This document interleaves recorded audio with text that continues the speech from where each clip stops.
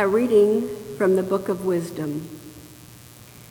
There is no God besides you, Lord, who care for all the people, to whom you should prove that you have not judged unjustly. For your strength is the source of righteousness, and your sovereignty over all causes you to spare all. For you show strength when people doubt the completeness of your power, and you rebuke any insolence among those who know it. Although you are sovereign in strength, you judge with mildness, and with great forbearance you govern us.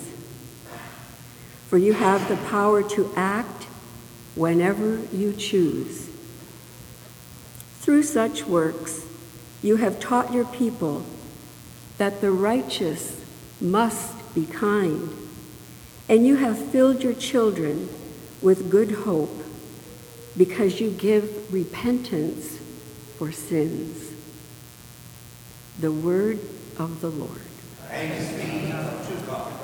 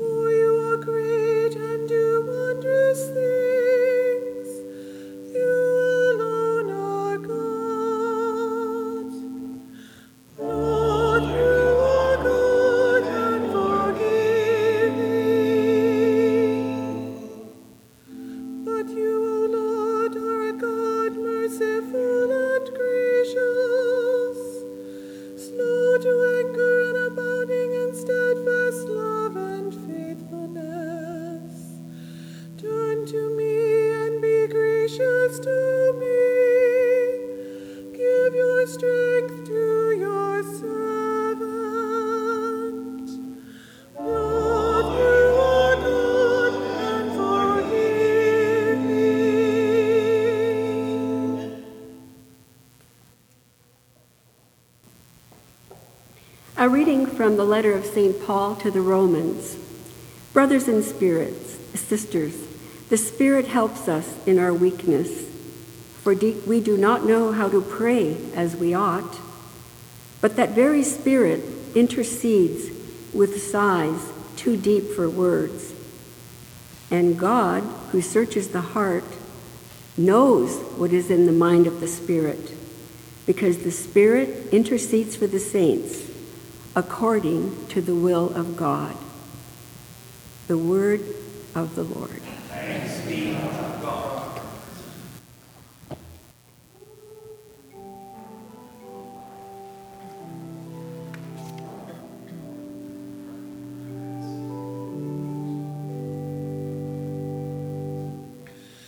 Alleluia.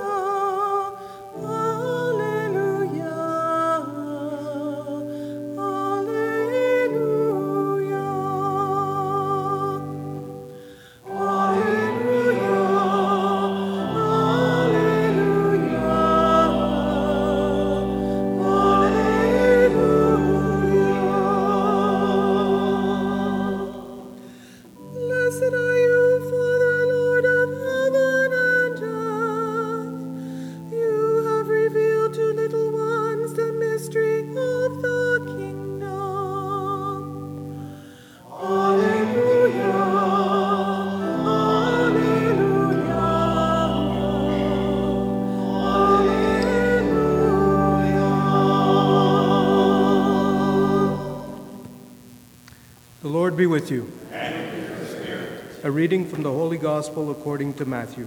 Glory to you.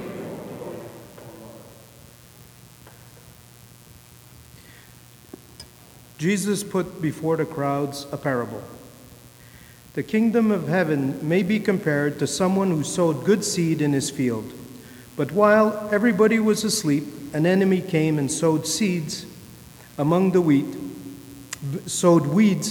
wheat, and then went away.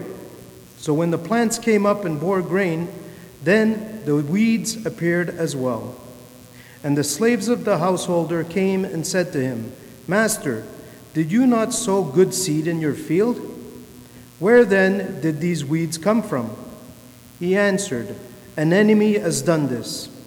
The slaves said to him, "Then, do you want us to go and gather them?" And he replied, "No, for in gathering the weeds, you would uproot the wheat along with them. Let both of them grow together until the harvest. And at the harvest time, I will tell the reapers, collect the weeds first and bind them into bundles to be burnt, but gather the wheat into a barn." Jesus put before them another parable. The kingdom of heaven is like a mustard seed that someone took and sowed in his field. It is the smallest of all the seeds, but when it has grown, it is the greatest of shrubs and becomes a tree, so that the birds of the air come and make nests in its branches. He told them another parable. The kingdom of heaven is like yeast that a woman took and mixed in with 3 measures of flour until all of it was leavened. Jesus told the crowds all these things in parables. Without a parable, he told them nothing. This was to fulfill what had been spoken through the prophet. "I will open my mouth to speak in parables. I will proclaim what has been hidden from the foundation of the world." Then Jesus left the crowds and went into a house, and his disciples approached him, saying, "Explain to us the parable of the weeds of the field." He answered, "The one who sows the good seed is the Son of Man. The field is the world, and the good seed are the children of the kingdom. The weeds are the children of the evil one, and the enemy who sowed them is the devil. The harvest is the end of the age, and the reapers are angels. Just as the weeds are collected and burnt up with fire, so will it be at the end of the age. The Son of Man will send his angels, and they will collect up out of his kingdom all causes of sin and all evildoers. And they will throw them into a furnace of fire, where there will be weeping and gnashing of teeth. Then the righteous will shine like the sun in the kingdom of their Father. Let anyone with ears listen." The Gospel of the Lord. Praise to you, Lord Jesus Christ.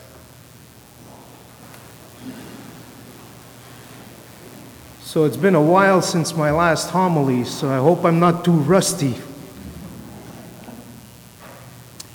Parables are meant to make us think. They're meant to start conversations so that people will go beyond the words and beyond what may seem obvious and dive into something that is deeper and is more soul-searching. In the gospel this week, there are 3 parables. The parable of the mustard seed that is transformed into a tree indicates the growth of the kingdom of God in history. The parable of the yeast also indicates the growth of the kingdom, but as a transforming force of God's presence which can renew everything. These 2 parables were easily understood by the disciples. But the first parable wasn't as easy to understand. The one about the weeds had them puzzled, so it made them question. The disciples asked Jesus about it, and he explained that he is the sower, the good seed are the children of the kingdom, the weeds are the children of the evil one, and the field was the world. The harvest was the end of the world, the day of judgment. This parable speaks of the kingdom of God here and now. The field is the world, the good and the bad living side by side. The church herself is a field where some good and some bad grow together. This is a place where there is room to grow, to change, and to be converted. One of the key characteristics that I find super interesting in this parable is something that we should imitate. It is God's patience. Even in the first reading, the book of wisdom speaks about the patience of God. It's a patience that is not simply waiting for the judgment day to wield out punishment. It is a patience of long-suffering mercy. It is a patience of His will to save. In the parable, we read that when the workers see the weeds, they immediately want to remove them. But God says, not so fast. This speaks to His patience and also His plan. St. Augustine said, "The wicked exist in this world either to be converted or that through them the good may exercise patience." God allows the weeds to grow, and He knows what He's doing. People's hearts can change. Haven't we all met someone who started out good and ended badly? Because of their choices? Because they took the wrong path? Or haven't we met people and we think automatically, oh, they're bad, but they end up being good? We never know what might be in store for someone when they turn to God. There was a video I saw once. It was a convicted murderer. He had killed his wife with his bare hands. And he explained in this video about his life as a child. As he grew up, he was constantly being beaten. And his world revolved around violence. That is the only thing he knew growing up. He was beaten by people that he loved the most. And he carried this very warped idea of love into his adult life. So he ended up in all his relationships constantly hurting the people that he loved or who loved him. The more somebody loved him, the more he would hurt them. He didn't understand what love was, how you show love, how love is acted out. He had no idea until he was behind bars. And his mother-in-law, the mother of his wife who he had killed, started visiting him. And she would visit him regularly in prison. And they talked. And they built a relationship, and she forgave him. Then he knew what love was. He understood forgiveness. But he couldn't understand where it came from until she led him to Christ. He became a completely different man.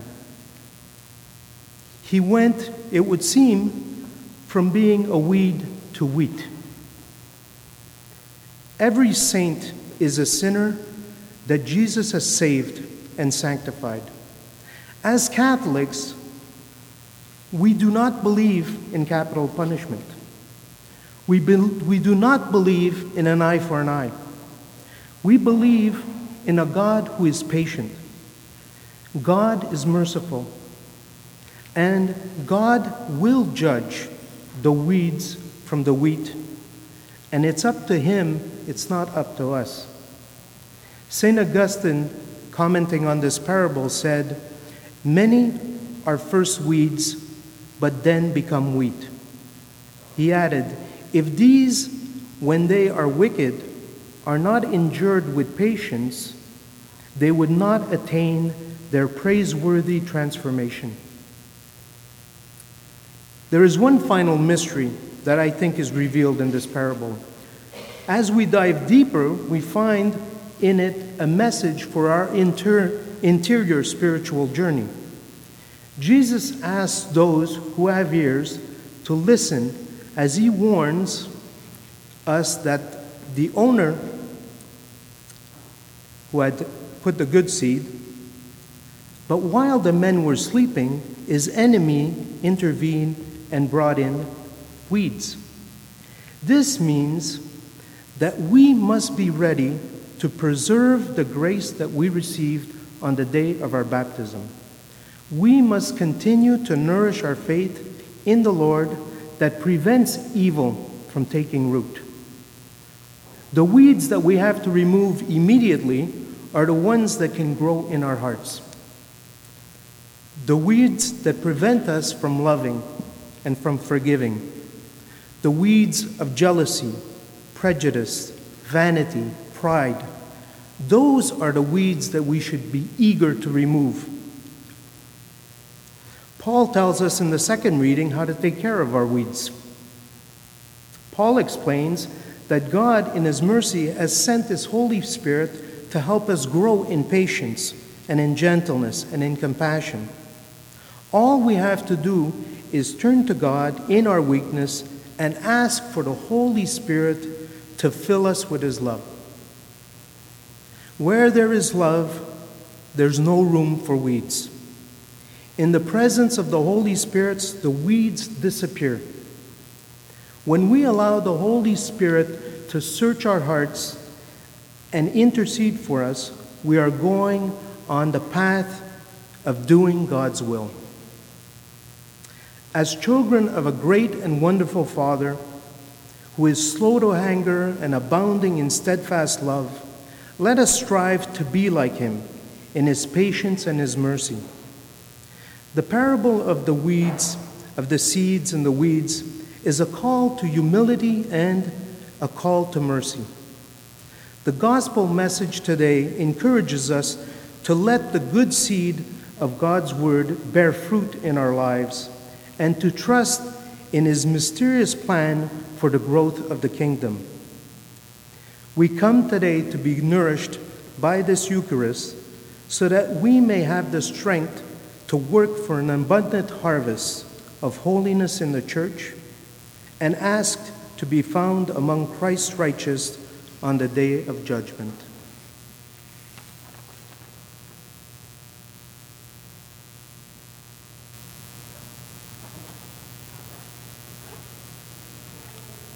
I ask you to kindly remain seated at this time for a few moments.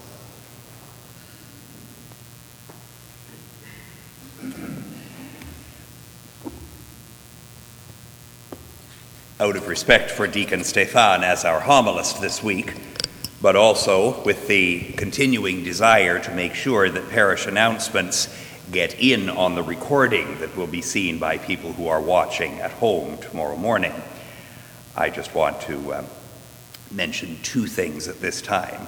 One is an announcement from the St. Vincent de Paul Society. Once again this year, the Society is going to be sponsoring the Back to School Backpack campaign, where we ask if you would be kind enough to make donations of backpacks that can be put, like all kinds of other things are, right into that great big box in the that great big bin in the narthex. And those backpacks are going to end up going to students who will be in need. We're not exactly sure, of course, what that's all going to look like once we get to September, but the Society is still going right ahead with having its usual campaign in that regard, and your generosity in that respect over the years has been enormous, so it will be deeply appreciated again. If you could kindly make those donations at some point, let's say in the next 4 to 5 weeks, so that the last couple of weeks of August they're able to process all of the donations that have been made. The second announcement is simply an updating of an alert which I gave you when I made announcement last week. As many of you are aware, the City of Burlington has passed unanimously a bylaw that requires that as of Monday, July 20th, all are to be wearing masks in any indoor facility for the duration of the time that they are there, and very specifically included in that was places of worship. Now, that said, a couple of things have to be borne in mind. First of all, as I was mentioning, there are exceptions that are authorized for very small children, of course, first of all, for persons for whom wearing a mask is itself a matter of health hazard, which can be the case in certain situations. And our Burlington bylaw actually specifically included mental health issues in that as well. So it is important for us to bear in mind that there will be persons who are unable to wear masks, and that we be as compassionate as we possibly can be and strive not to too quickly judge. The other thing that must be pointed out is that it is not the responsibility of myself or Mary or our ushers to become policemen or to become enforcers and bouncers. That is not our role. We encourage strongly, and we make sure that masks are offered and provided for those who have come to the church without them, but we are not going to be responsible for ultimate decisions that are made. We do appeal, though, to the goodwill of everyone to, as far as possible, obey this bylaw for the sake of the safety of others. I myself, starting on Tuesday morning, am going to be wearing a mask at any point in which I am not actually here in the sanctuary. So that will include coming up the aisle and singing, it will include distributing communion and all that sort of thing. So we'll all try to do our part in that regard. We hope that our podcasts have been inspiring. And now, our pastor, Father Martin, offers a few closing words. Thank you for joining us. I offer a special greeting to members of our parish family unable, by sickness or other reason, to worship with us in person, and to anyone visiting our parish via these podcasts.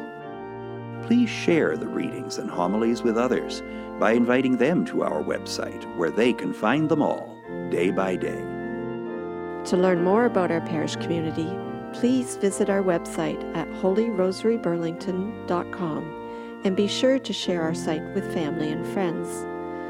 We do look forward to hearing from you, so please email us with your comments. And thank you for your prayers and support.